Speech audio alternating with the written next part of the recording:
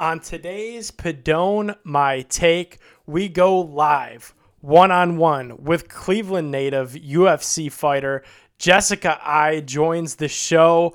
We talk about what do the Browns need to do to get back into the playoffs, back into a legitimate Super Bowl contention to be an elite team in the NFL, what's trending outside of the world of sports, and give you my takes on all the trends and all the happenings around the world of sports, because Super Bowl week has come and gone.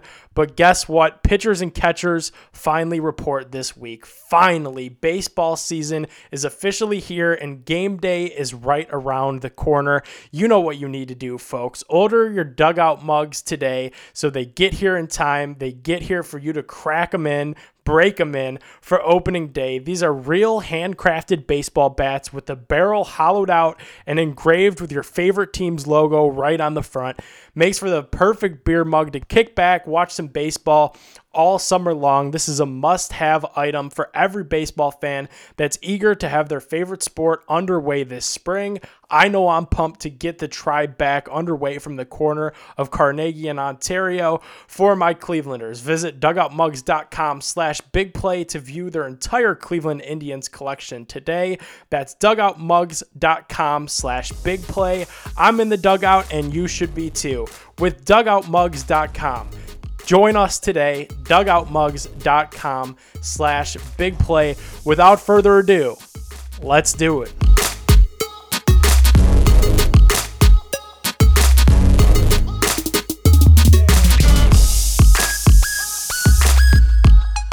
Alrighty, welcome on into Padone My Take, BigPlay.com, streaming live, Periscope, Facebook, YouTube, and of course, BigPlay.com. We're also on demand, Apple Podcasts, Spotify's, wherever you listen to your podcasts. Make sure you give Padone My Take a follow. Drop us a 5-star review. I'm your host, Nick Padone, that's going to be hanging out with you guys for the next hour or so. Got a great interview on hand for us tonight with UFC flyweight, Cleveland native from Rootstown, Jessica Eye. Fantastic interview. We talk about her recent fight, UFC in Abu Dhabi. We talk about what's in store for the future, all kinds of fun stuff with Jessica. You're not going to want to miss that. But like I said in the open, Super Bowl week has come and gone. The NFL season is over. After this, we get to, look forward to the legal tampering period and the free agent signings and maybe any small trades that might happen. There's going to be a lot of quarterbacks that move around. Of course, at the end of April, we have the draft here in Cleveland, Ohio, and what a fun time that will be. The combine won't be what it always is. It's due to COVID. They're not going to be a big gathering for the combine. I'm excited to see what happens this NFL offseason. There's going to be a lot of movement on the quarterback front, and it's definitely nice that the Browns won't be really involved in that at all. Obviously, they have their starting quarterback. They have the guy that they believe is going to lead them to a Super Bowl in Baker Mayfield. And then even backing him up, you have Case Keenum, who you invested a lot of money in free agency last season. So you have Baker, you have Keenum. Maybe they add a third guy to stash on that practice squad, but the Browns quarterbacks are set. As far as free agency goes, it's time to build up that defense, and that's what I wanted to talk about to kick off the show. What a weird Super Bowl, and Jessica Eye will be joining us in about 10 minutes. What a weird Super Bowl. It's good if you were a Brady fan like me, good if you had the Buccaneers money line. But it was weird because last week when I cracked this mic, I said we could be in for the greatest Super Bowl of all time. It had all the marks and makings of a fantastic Super Bowl. The storylines were there. You have the old GOAT. You have Tom Brady versus the young GOAT in Patrick Mahomes. Two high-powered, high-flying offenses. The first home Super Bowl at Raymond James Stadium in Tampa Bay. First time that ever happened. Biggest United States sports crowd since Corona. You had vaccinated healthcare workers, about 25,000 of them in attendance. There was even a streaker on the field throughout the Super Bowl. Something about it, though, felt weird. was a very Toronto Raptors NBA championship type feel, a very fluke feeling almost, in the sense that last year the Tampa Bay Buccaneers were 7-9, and they pretty much handled the Kansas City Chiefs. Now, I'm glad personally that Kansas City lost big. I think it was time to happen. I think Patrick Mahomes, Tyreek Hill, Travis Kelce, hell, maybe even Andy Reid needed a big slice of humble pie. We've seen the headlines. We've heard the talk. This was the first time that Patrick Mahomes has lost by double digits in a very long time. They needed that. Not having either of their offensive tackles definitely hurt that offense. You had the off-the-field distractions with Britt Reid, who reports come out now right as we go on air that Britt Reid is no longer employed by the Kansas City Chiefs. He was involved in the car accident leading up into the Super Bowl that left a 5-year-old still fighting for her life in life-threatening condition. There was alcohol, possibly drugs involved in that accident. Definitely our hearts pour out for that 5-year-old, but we saw the ramifications of neither starting tackle, the left tackle or the right tackle, as well as just the off-the-field distractions. And that was the perfect recipe for a crumble for the Kansas City Chiefs, something that hasn't happened in the Patrick Mahomes era. For the Bucs, though, the championship felt different. It felt bought, but really it wasn't. They kind of built things the right way. The majority of those players on both sides of the ball were built either through the draft, free agent acquisitions that they had paid, a respectable price for. The Bucs didn't New York Yankees, LA Dodgers their way into this championship.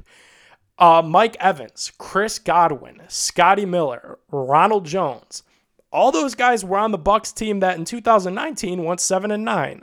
Then you look at the defensive side of the ball. That was lethal. That was deadly against the Kansas City Chiefs. Held them to just 9 points, all field goals. The Chiefs didn't find the end zone once in the Super Bowl.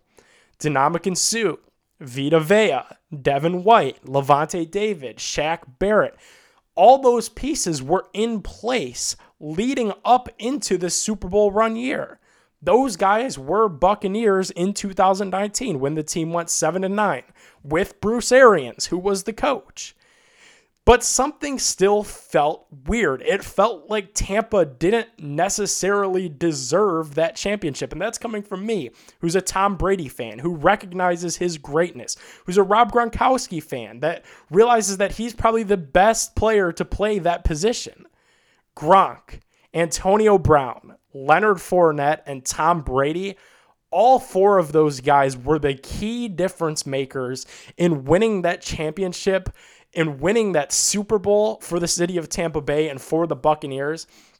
And I think that's why it felt different. You had four guys that really weren't supposed to be there. You had Tom Brady, who before last year, everybody thought would retire a New England Patriot. He was going to be a, athlete that plays his entire career in one city, no questions asked.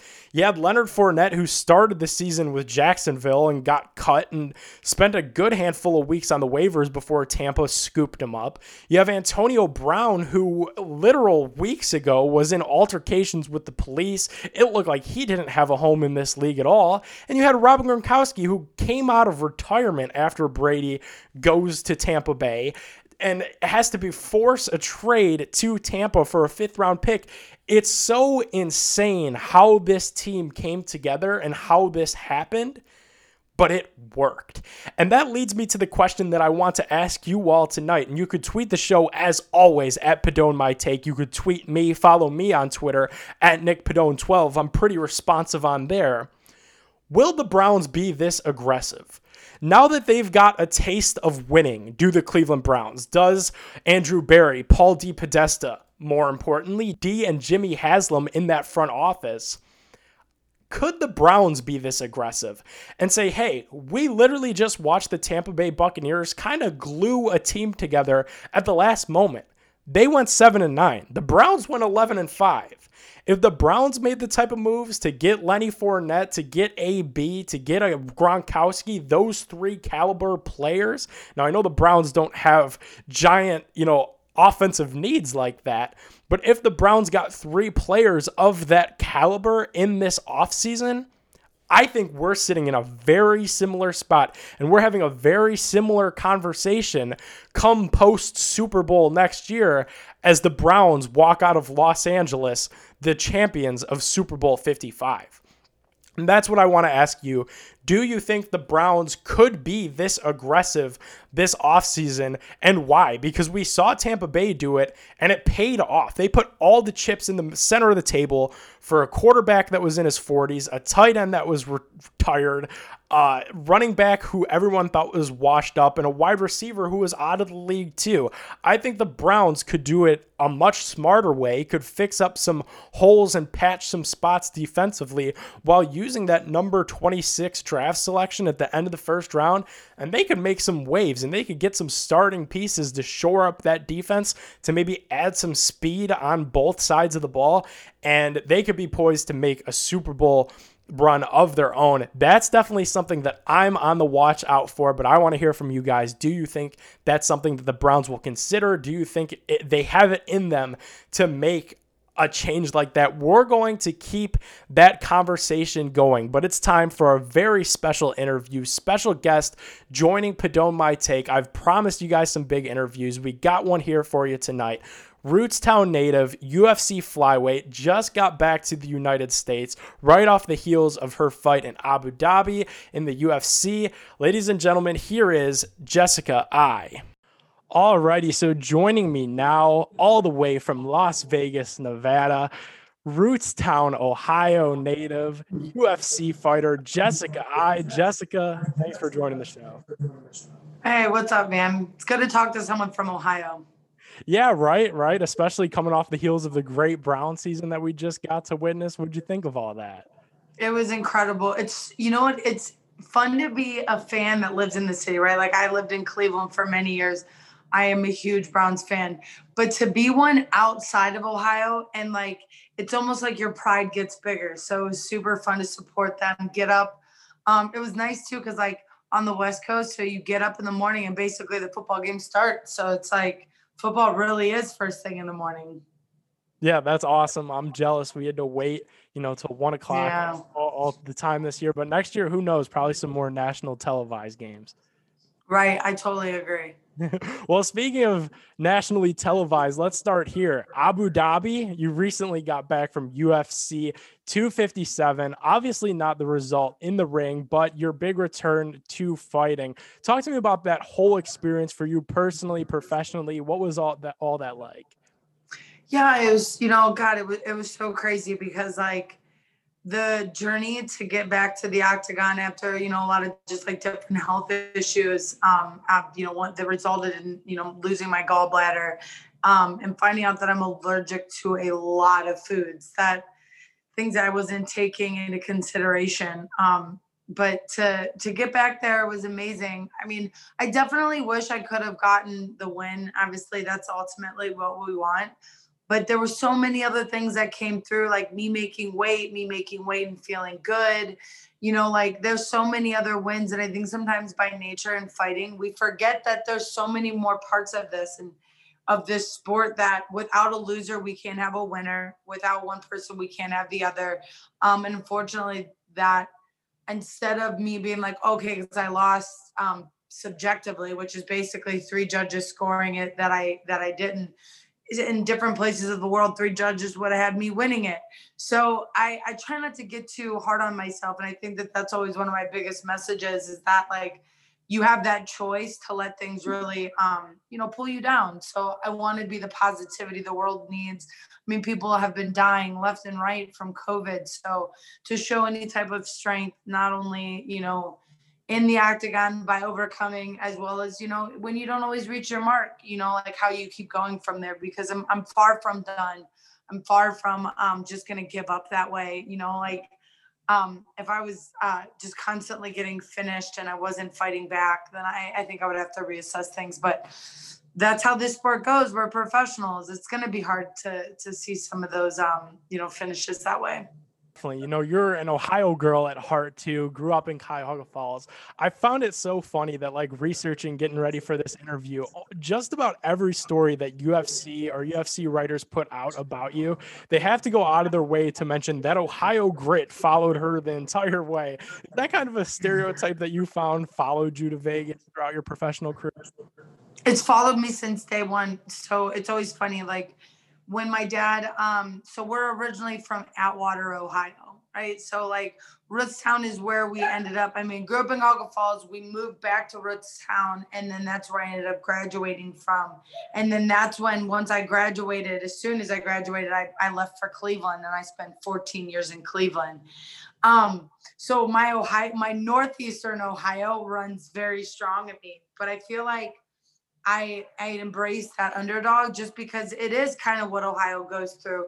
We're kind of, on the backhand of everything. Like my dad always said, that someone once said to him, You're a hillbilly that won't ever amount to anything." And I kind of took that to heart for him because I want people from small towns to know that we all get to make that choice. It's our work ethic that gets us there. Like I didn't come from a crazy martial arts background. My dad was an auto worker from Chrysler stamping plant who, the I boys, known around Atwater were just, tough guys. And, working hard at something was a matter of doing it. So I didn't have all this predispositions or all this extra money that got me to even be here. I worked hard every single day for it. I worked at Arby's as a young girl, working away at a dream that I knew that could possibly come if I worked hard for it. So I think that by nature that I'm glad to carry that around. I'm glad to kind of carry that underdog around with me. I think Joe Burrow and Stipe Miocic, who is in the fighting world with yourself, kind of say it best that Ohioans are pretty much the toughest people in the world. Like nothing is given, everything is earned. That whole kind of mentality, and it's definitely followed you throughout your career. Yeah, I embrace it. You know what I mean? Like I like who I am. So it's like I feel like there's more people out there like me. There's a lot more people that are out there that are like me that we know of. I'm just the one that shines through. So I speak to those people. So that's important, you know? Yeah, definitely. But something we have to talk about is Ohio wasn't really all sunshine and rainbows for you, especially growing up. You have a truly inspiring story, Jessica, that you wrote on the Players Tribune, which puts out some awesome content in itself, but yours had to be one of the hardest, most jarring pieces for me to read about your life, detailing some of the abuse that you went through with your father growing up. How has that helped shape the Jessica that sits before us today and just everything that you've put up with throughout your life? It's crazy because like my relationship, just like my MMA career, there's been a love and hate relationship, but like there was a love and hate relationship with my father. Even when he was alive until he passed away, that I'm thankful for those bad moments now, but extremely hard. It wasn't easy. And there were times that I barely survived it. And not only by the hands of someone else, but by the hands of myself. There was times that, suicide was something that I thought about and tried and things like that, at such a young age that I want to speak to those people, that are like that are, young and not understanding what they're going through. The message you'll understand it later on in life. And that strength is not gonna, not serve you one day when you need it. And, like with my father, he has now since passed. He died of brain cancer. And I'm a firm believer in this world. What you do here, you pay for here. And if you don't serve people correctly when you're here, you'll pay for that here in multiple ways. And that either through your physical health, financial stability, there's lots of ways that we pay for our debts. And I miss him. I do. I miss him now. And it's crazy because like, I don't know what that's considered. I've read stuff where they've said, it's called like Stockholm syndrome, where people feel bad for their capture and, things like that. It's not that I feel for him, but I miss my dad in the ways that we had good relationships. He was, deeply troubled in his own ways that he never took care of. He was highly abused. As a young boy, he was the youngest of 6 children. So it's like there was a lot that he went through, and during the time I never understood that. So it's like it's hard not to, right? Like how would you do not feel bad for someone who finally broke? You know what I mean? Like my dad, I don't think that he knew how to be a parent, and he ended up having kids. And all that he knew at that point was he didn't want us to go through the things that he went through. And he was very poor. So financially, we never struggled. But physically, I don't think he knew how to coach somebody. So physically, he couldn't help a child through something, right? Like explain it to them. So physical was the only way he knew how to do it. So if something couldn't do it by the way he told them to, there was a lot of physical action that took place. And how can I be mad at that? I'm fighting for a living. It's how I make my money, and I fight physically. And I think sometimes why people get the misunderstanding of me when I'm smiling in there, like I do enjoy this stuff. It's a part of me that part of that person inside of me who didn't like getting dominated, who didn't like getting punched. There's a part of me that finds some type of gratification in it. And that's not because, I'm bad, but that's what makes me an athlete, right? And that's what makes me the fighter in that aspect of it. And I think that that's what makes me a little bit different than some of these other girls in that way. Definitely. I kind of wanted to circle back to something that you said about, growing up. Your start to fighting started right here in Cleveland, Ohio at Strong Style Gym. Notably now, home of Stipe Miocic. That's all we hear about here. But for you, it is one of the most interesting beginnings to a professional athlete's career that I've ever heard of. If you feel comfortable, talk me through the story of how you met people at Strong Style Gym and how you got your start there. Yeah, man, Strong Style, they were great. They served me for so long.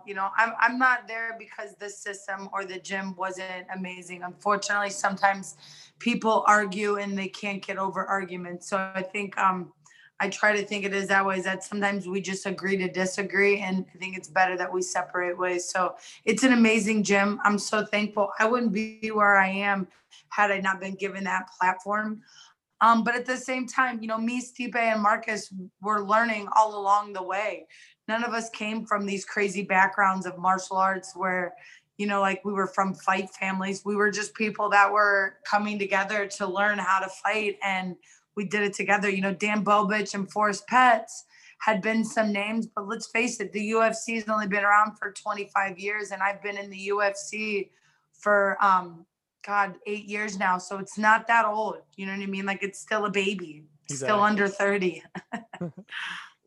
Exactly. And speaking of that baby that, that's the UFC, you literally just took part in a fight last week. Explain to the common fan the kind of rehab process, the training process to a fan who might not understand the timeline that it takes you from getting ready to participate in this to participating in the actual event itself. And then now here at the end, the rehab and getting back part.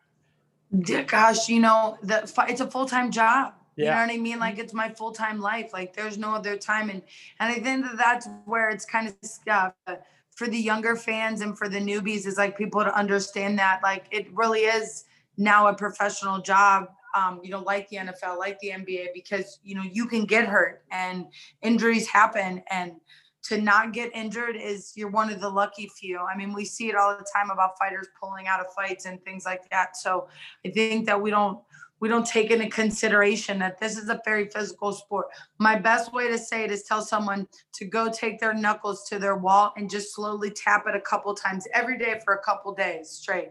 And tell me that soreness that you feel, that's an MMA fighter every day. There's constant physical demand on the body. So we're very fortunate to be able to sometimes make our career as long as we have, but it's injury free. But I mean, it's an everyday job. I mean, it's from the time you get up in the morning to the first meal you eat, since we make weight all the time. So the foods we eat, to the air we breathe, to the people we surround ourselves by. So there's a lot that goes into it. So I would imagine some of the food for yourself, especially now that you're not here in Cleveland, no Swenson's kind of happens for the UFC world. Yeah, I definitely miss Swenson's. Unfortunately, I found out that I can't have gluten and some things in the bread. So I couldn't even have a Swenson burger. I'd have to take it off the bread, which would really suck. I might suffer through one of those again, though, one day. But it is Las Vegas, you know what I mean? Like, there's so many food places here that actually need a Swenson's here because everybody thinks In-N-Out is the best, and it's not. Yeah, that's what everyone says. That's what everyone says, that, comes here and then goes there. Like, can't even In and compare. Out does not. No, In and Out and Swenson's aren't even in the same league, like Yeah. at all. Like Yeah. I mean, I LeBron's in am. that camp. Yes, yes, yes. That is awesome. So, speaking of fighting and fighting injured, I'm not sure if you saw this. There was like a celebrity exhibition fight thing that happened over the weekend with Jose Canseco, who's like an old big time baseball player who's in his 50s now, fought an intern from Barstool Sports. The fight lasted about 10 seconds. It was supposed to be a boxing match. Jose Canseco like dived into the ground and was holding his shoulder and said that was trying to fight with a torn shoulder. Is there any celebrity that comes to mind for you instantly? Because Jose Canseco is a good one for baseball fans, because he was big in the steroid era. He ruined a lot of the sport for that generation of fans. Is there any celebrity that you would, when the time comes and you hang it up, that wow, a celebrity boxing match, Jessica I versus, and then I'll give you mine. Oh man, I actually just thought about this recently because I was like, man, we need like a girl celebrity match out there, like girl versus girl, in that way. I don't know that we have like, hmm, I'd have to think about that. Maybe Bad Baby. Maybe we could get, what is it, right? The Bad Baby, like Yeah. Catch Me Outside. Maybe Yeah. she would be it, right? It would be fun, right? Like that would be a fun matchup in that way. I mean, outside of like, there's no issue or beef, and I mean, heard she's turning her life around, which was, I guess, good. Definitely. Okay, so do you want mine or no?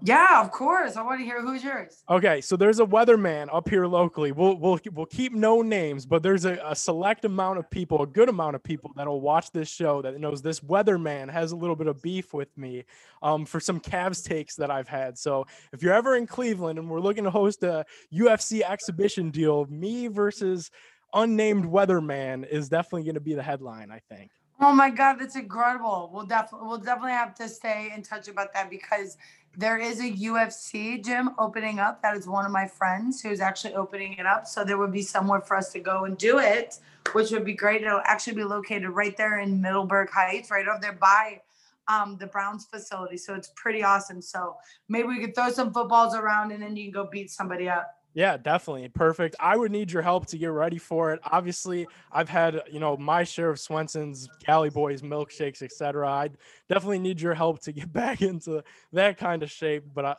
yeah, that'd be fun. I'm back March. So for a couple weeks, looks like we're gonna have to get together and do a little bit of practicing. Yeah, a Get little you on the training. mitt. Look at that. See, you never know. From podcast radio host to potential UFC exhibition fighter. Crazy how the world works. Dana, put me in front of you. Okay. Back to you, though. This is what this is about. JoJo, who you just fought, was talking all kinds of trash to you before the fight. I monitored the situation very closely.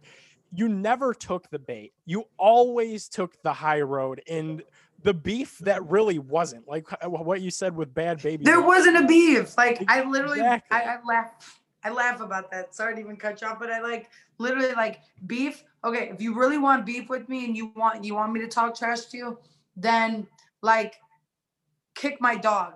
You know what I mean? Like hurt my brother. Like that's real beef in my eyes. Like if you just want to talk trash to each other, I don't have time for that. That's just not how I am. That's not like I'm not gonna waste my time just so that we can feed like something that like that's not even who you are. Like that's she wants to play this like goody goody role 1 second and then the next second she wants to be like, oh, we have beef. Because if we really don't have beef, because any other time she was cool with me, would say hello to me, and like it was just casual passing. But then the fight got scheduled, and that's how she was. And I think that's where it's like, look, one thing, be the facade, be the person. You know what evil is? Evil is you kick me as hard as you can in your face, and I'm still gonna smile because it didn't hurt. You know what I mean? Like I'm at least who I am through and through. So like I don't think it's cool because like she's not who she really says she is. So to me, she's just a fake and she looks phony. And like to me, I would much rather see people see the real side of me and who I really am than see the fake side. So I knew that this was like I knew at some point this was gonna start being addressed. I really wanted to be the winner of the fight. And it's crazy because I don't know how you lose a fight by judge's decision, but still come out looking better than the winner. And that to me lets me know I've done a better job with the person that I represent, because she's only going to be a fighter. That's all she'll ever get to be. Because when fighting is over with, nobody's going to want to be like her, because what, you want to be like that kind of person? That's the person you want to be like, because those all equate back to the things in your life. You know what I mean? They're all equates back to who you are. Yeah, definitely. I need to ask though, just how difficult is that? Or is it difficult at all to continually take the high road like that when so many others would swoop to that level and just feed into the social media and the beef and just take shots back? How hard is it to take that high road? I have my better days sometimes, like, I don't know, I'm pretty sure I told someone to F off the other day on IG. That was just like a random fan. Like a random fan will get it to me more than a blue check mark, because the blue check mark people see it. That random fan, nobody sees you, that have 7 followers. Like, you're right. I want him to know that I do see him, and that I see him, and that not only do I see him, but the world sees him. And like, whether or not you believe in God, whether or not you believe in spirits, whether or not you believe in the devil, like, somebody sees you, so they know. And that what you do on this earth, you pay for here. So if that also means next time you wear brand new shoes and you step in dog shit, you know what I mean? Like, you're going to get yours. And that's kind of the way I live my life. It allows me to live my life a little bit better in that way. And I hope that that can be what I can give to other people in the world. Definitely. Jessica, I appreciate your time. Appreciate you hopping on here. Is there anything you would like to promote on the show? You're going to be back in Ohio. You're going to help me train up and get ready for whatever. I don't know. Is there anything you'd like to throw out there and promote? We might have to call out someone. I unfortunately heard Chocolate Charlie passed recently, but I had actually came up to help him. We were going to do our own little fighting match at one point. So we might have to call out this guy and get to work. Like a celebrity boxing match for you. But I'm just excited to come home and see everybody, help my friend open up, that UFC gym, and kind of just spread the UFC love, and the fight love all around, and maybe go to town hall and get some food or something, just hang out and be a Clevelander, right? Like, feel the no pressure. I do love being there for that regard. Yeah, definitely. And, Cleveland loves you. We have your back as always. Thanks for stepping on. I'm sure the fans appreciate it as well. Of course, dear. We'll see you soon. Get on the mitts. See you soon. Yeah, we'll have to get me fitted or however that works. I don't even know. No, don't you worry. I'm going to bring some stuff. We'll make sure you tell Julian to get in touch with us. We'll make sure I bring all the gear for you, and we'll have some fun session. Your fans will love it. All right, cool. Sounds great. Jessica Eye, everyone. Thank you again. Thanks, dear. Ladies and gentlemen, Jessica Eye. Fantastic stuff there. What an awesome interview. Rootstown native. Make sure to go and give her a follow on Twitter at Jessica Evil Eye. Show some Cleveland love to one of our own all the way out there in Las Vegas. I think I sold myself a little bit short in that interview. I didn't want to have to bring it up again. I don't eat that much Swenson's. I think I could hold my own in a celebrity boxing, event if that were to happen. I think I sold myself a little bit short there. I fancy myself, one of the more athletic members of the Cleveland media. I run a mile every day. I think I sold myself a little bit short. Great interview though. Great stuff. Make sure to go follow Jessica for real at Jessica Evil Eye. Before Jessica joined the show, we were talking about the Tampa Bay Buccaneers in the Super Bowl. The Super Bowl felt weird. It felt bought. Didn't feel like they built from the ground up like the Kansas City Chiefs did. Didn't feel like they built from the ground up like Green Bay, like Buffalo, like what the Cleveland Browns are doing here locally. They went all in, and it worked. So I asked you before we went to Jessica and we had that fantastic interview, do you think the Browns could do that? Do you think the Browns can take all of their chips and push them to the center of the table, whether it be for defensive end help, whether it be for another star stud at cornerback, whether it be for an elite level linebacker? Do you think the Browns could take their chips and push them to the center of the table? That is the question on Twitter at PadoneMyTake. Tweet me at NickPadone12. I don't know. Because as I sit back and I look at what the Browns have done, it's hard to be disappointed. It's the perfect dose of they got rid of John Dorsey at the perfect time. They bring in the analytically driven front office. Here's my bag, and here's where I fall in all of this. Traditionally, the analytically driven front offices, the analytics folks, take a little bit more of a hands-off approach in free agency, in the draft. They don't like to trade up. They don't like to make a big splash. The Odell Beckham Jr. trade would have never happened, probably with Andrew Berry, with Paul DePodesta if he had a bigger say.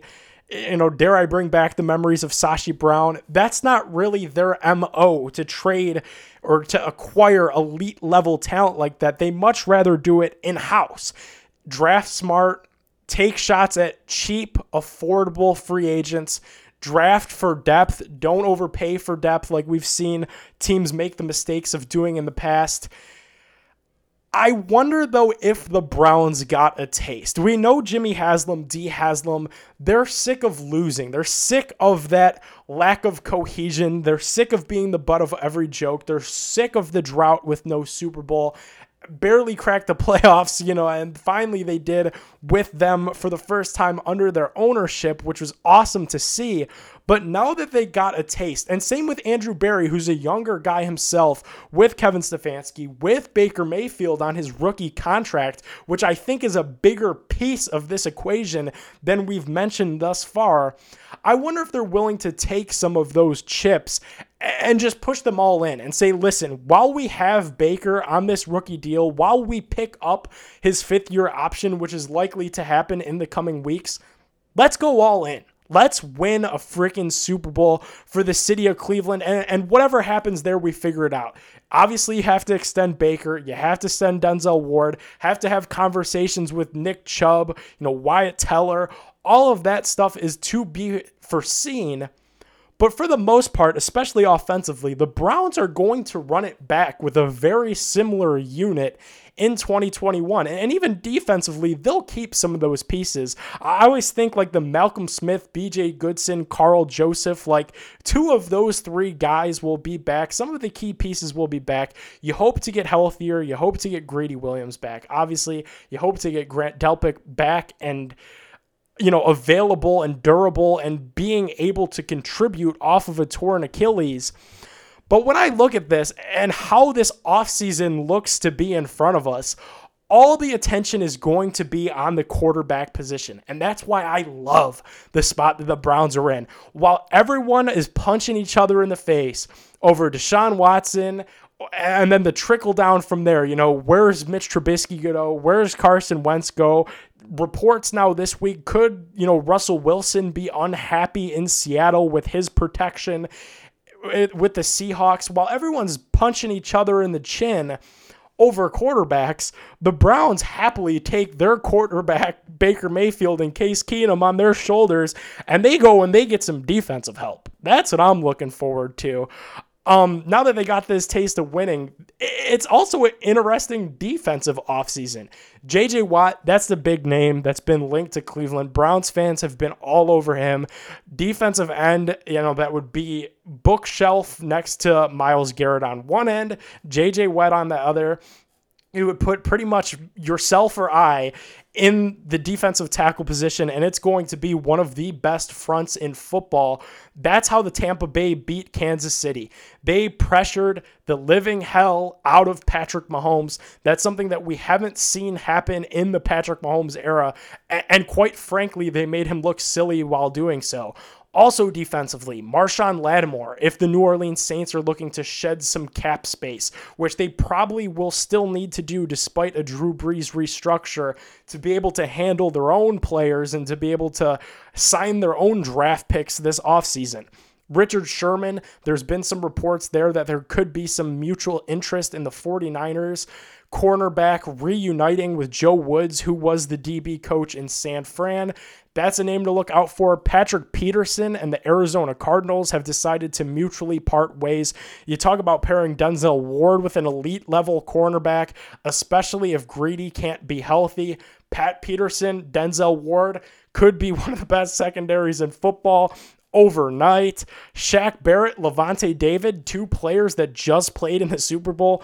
Both of those guys free agents, neither of them very likely to join the Browns because of their price tag and because of the success that they've had thus far. But something that you can't exactly rule all the way out at this point, any of these guys, because we don't yet know how Andrew Berry and how this front office is going to attack this thing now that they got a taste of winning, now that they got a slice of that pie that they've been coveting since the days of 1-31. It's here, and windows in the NFL aren't meant to last. The league is built on an 8-8 philosophy, a perfect league. Every team would go 8-8 every year. So now that the Browns are in the better half of that at 11-5, crack the divisional round of the playoffs, I wonder if Andrew Berry and the Haslams want to just punch that window through and win a Super Bowl, and whatever happens there happens. While we're speaking of analytics, it'd be silly of us to ignore that the NFL draft is pretty much right around the corner. It goes against analytic philosophy to trade up. I don't foresee the Browns trading too far up. Micah Parsons is the big linebacker this year. That ain't happening. They're not going to jump all them spots up in the drafts. That just doesn't make sense. They value these draft picks like gold because they are. You need to draft well in the back end of the draft to continually recycle through good talent, which is something we've never seen the Browns do in the last 2 decades, where you have a guy come through. He's a good player, not a great player, the type of player that you could let walk in free agency at the end of his 4 years, and then you draft another really good player of the same position right at the end of the first round. Rinse, repeat. Here's where I stand with that. They're not going to trade up. Traditionally, they probably wouldn't take a linebacker either. It's not a position that they value. That's the big word that we hear all the time. It's why they didn't draft a linebacker despite losing Joe Schobert and Christian Kirksey until the 4th round of last year's draft, where they nabbed Jacob Phillips from LSU. At 26, though, if you run a mock draft simulator on any of the websites that Browns Twitter loves using so much, you see that Zaven Collins is going to be sitting right there. You see that Nick Bolton is probably going to be sitting right there at 26. In the 2nd round, you see that Pete Werner, linebacker from Ohio State, draft stock is shooting up, is going to be right there. If you're the Browns, you need to maybe crinkle up that analytic philosophy that's failed us in the past and throw it in the garbage and just go out there and get the best defensive players possible that fits what you're trying to build. If they have a pulse and if they play defense, they should be a Cleveland Brown. Forget about the position. The Browns need help defensively. If Zaven Collins and if Nick Bolton is there, despite analytic philosophy, I think you got to do it for the betterment of the team. And I think it's a real possibility that they will.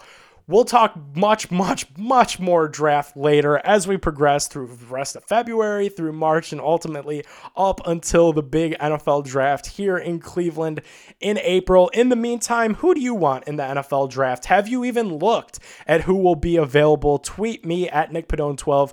Tweet the show at PadoneMyTake. Let's talk some Cavs. The Cavs will be in action tonight from Mile High City in Denver, Colorado, as they will play the Denver Nuggets, me versus Nuggets tonight.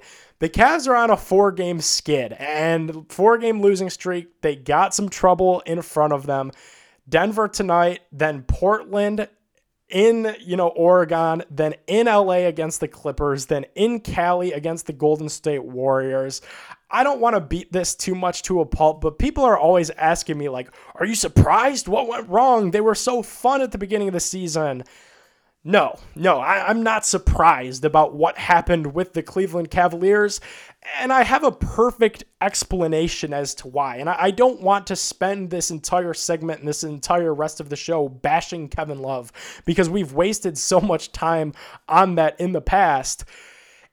It's if you were to open a restaurant. It's just a bad business model is what's going on right now. Without Larry Nance Jr., without Matthew Dellavedova, without Kevin Love, but without Kevin, for the last 24 games he's missed this year, that's a problem. It's a problem because it becomes a bad business model. And let's leave basketball completely out of it.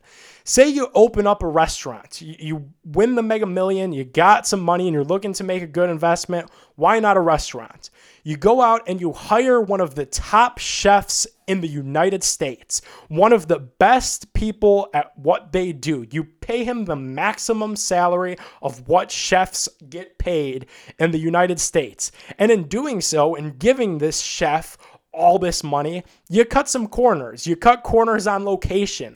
You know you're not going to get the highest end customers at your location because it's in downtown Cleveland. It's snowy most of the year. Location isn't great. The servers, the hosts, the bartenders, they're young. They're college kids. You got the top chef. People will come. People will pay. The top chef will help the business succeed. He makes all the money. He makes the place run. That's the top chef. That's why he's employed there. That's why you paid him top chef money. But what happens when top chef doesn't come to work?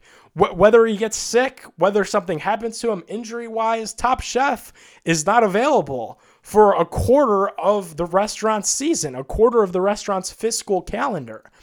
Simple business would tell me somebody else needs to step in. One of the young servers, one of the young bartenders, the young hosts, they got to learn how to get behind the grill. They got to cut the steak, cut the chicken, stir up the rice. The servers are young kids. They're talented. Maybe some of them might have some interest in the restaurant industry and could make a career of it later, but they don't make as much as the chef. It all goes downhill because the chef on the max contract and the max salary is what makes the system go. And that's where I'm at with Kevin Love right now. Kevin Love is the chef. He makes all the money. In these close 7, 9, 10-point games that the Cavs are losing, if you had a top chef, if you had a max contract player that could get you an extra 15 to 20 points a night, the Cavs would be as fun as they were at the start of the season. When Kevin Love comes back, the Cavs will be better. They definitely miss him offensively. They miss his three-point making ability. But right now, without him and without his ability to be on the floor, it's just a bad business model. It's hard to win because we have so much tied up into one asset of Kevin Love that the rest of it just doesn't work well because all the money goes to the guy that's not at work. So that's where things are with the Cavs right now. It'll shake itself out. When Kevin Love comes back, they will be a better team.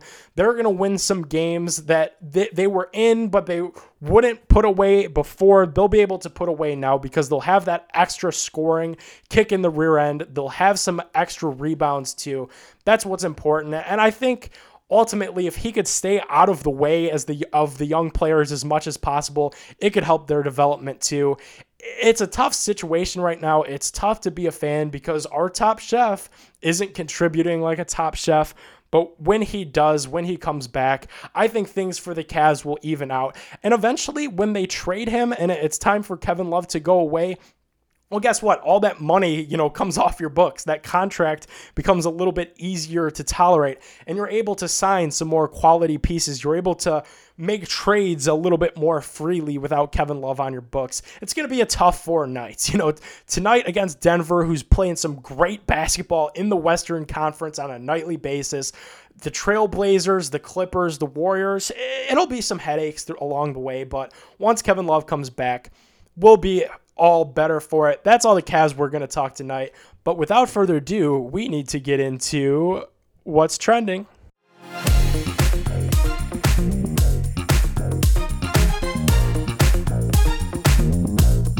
Alrighty, what's trending on Padone My Take is presented by BigPlay.com. BigPlay is your number one source of live interactive talk shows just like this one almost every night of the week. Feel free to give them a follow at BigPlay_com to never miss a second of sports news, especially in the Cleveland area. Great content on BigPlay.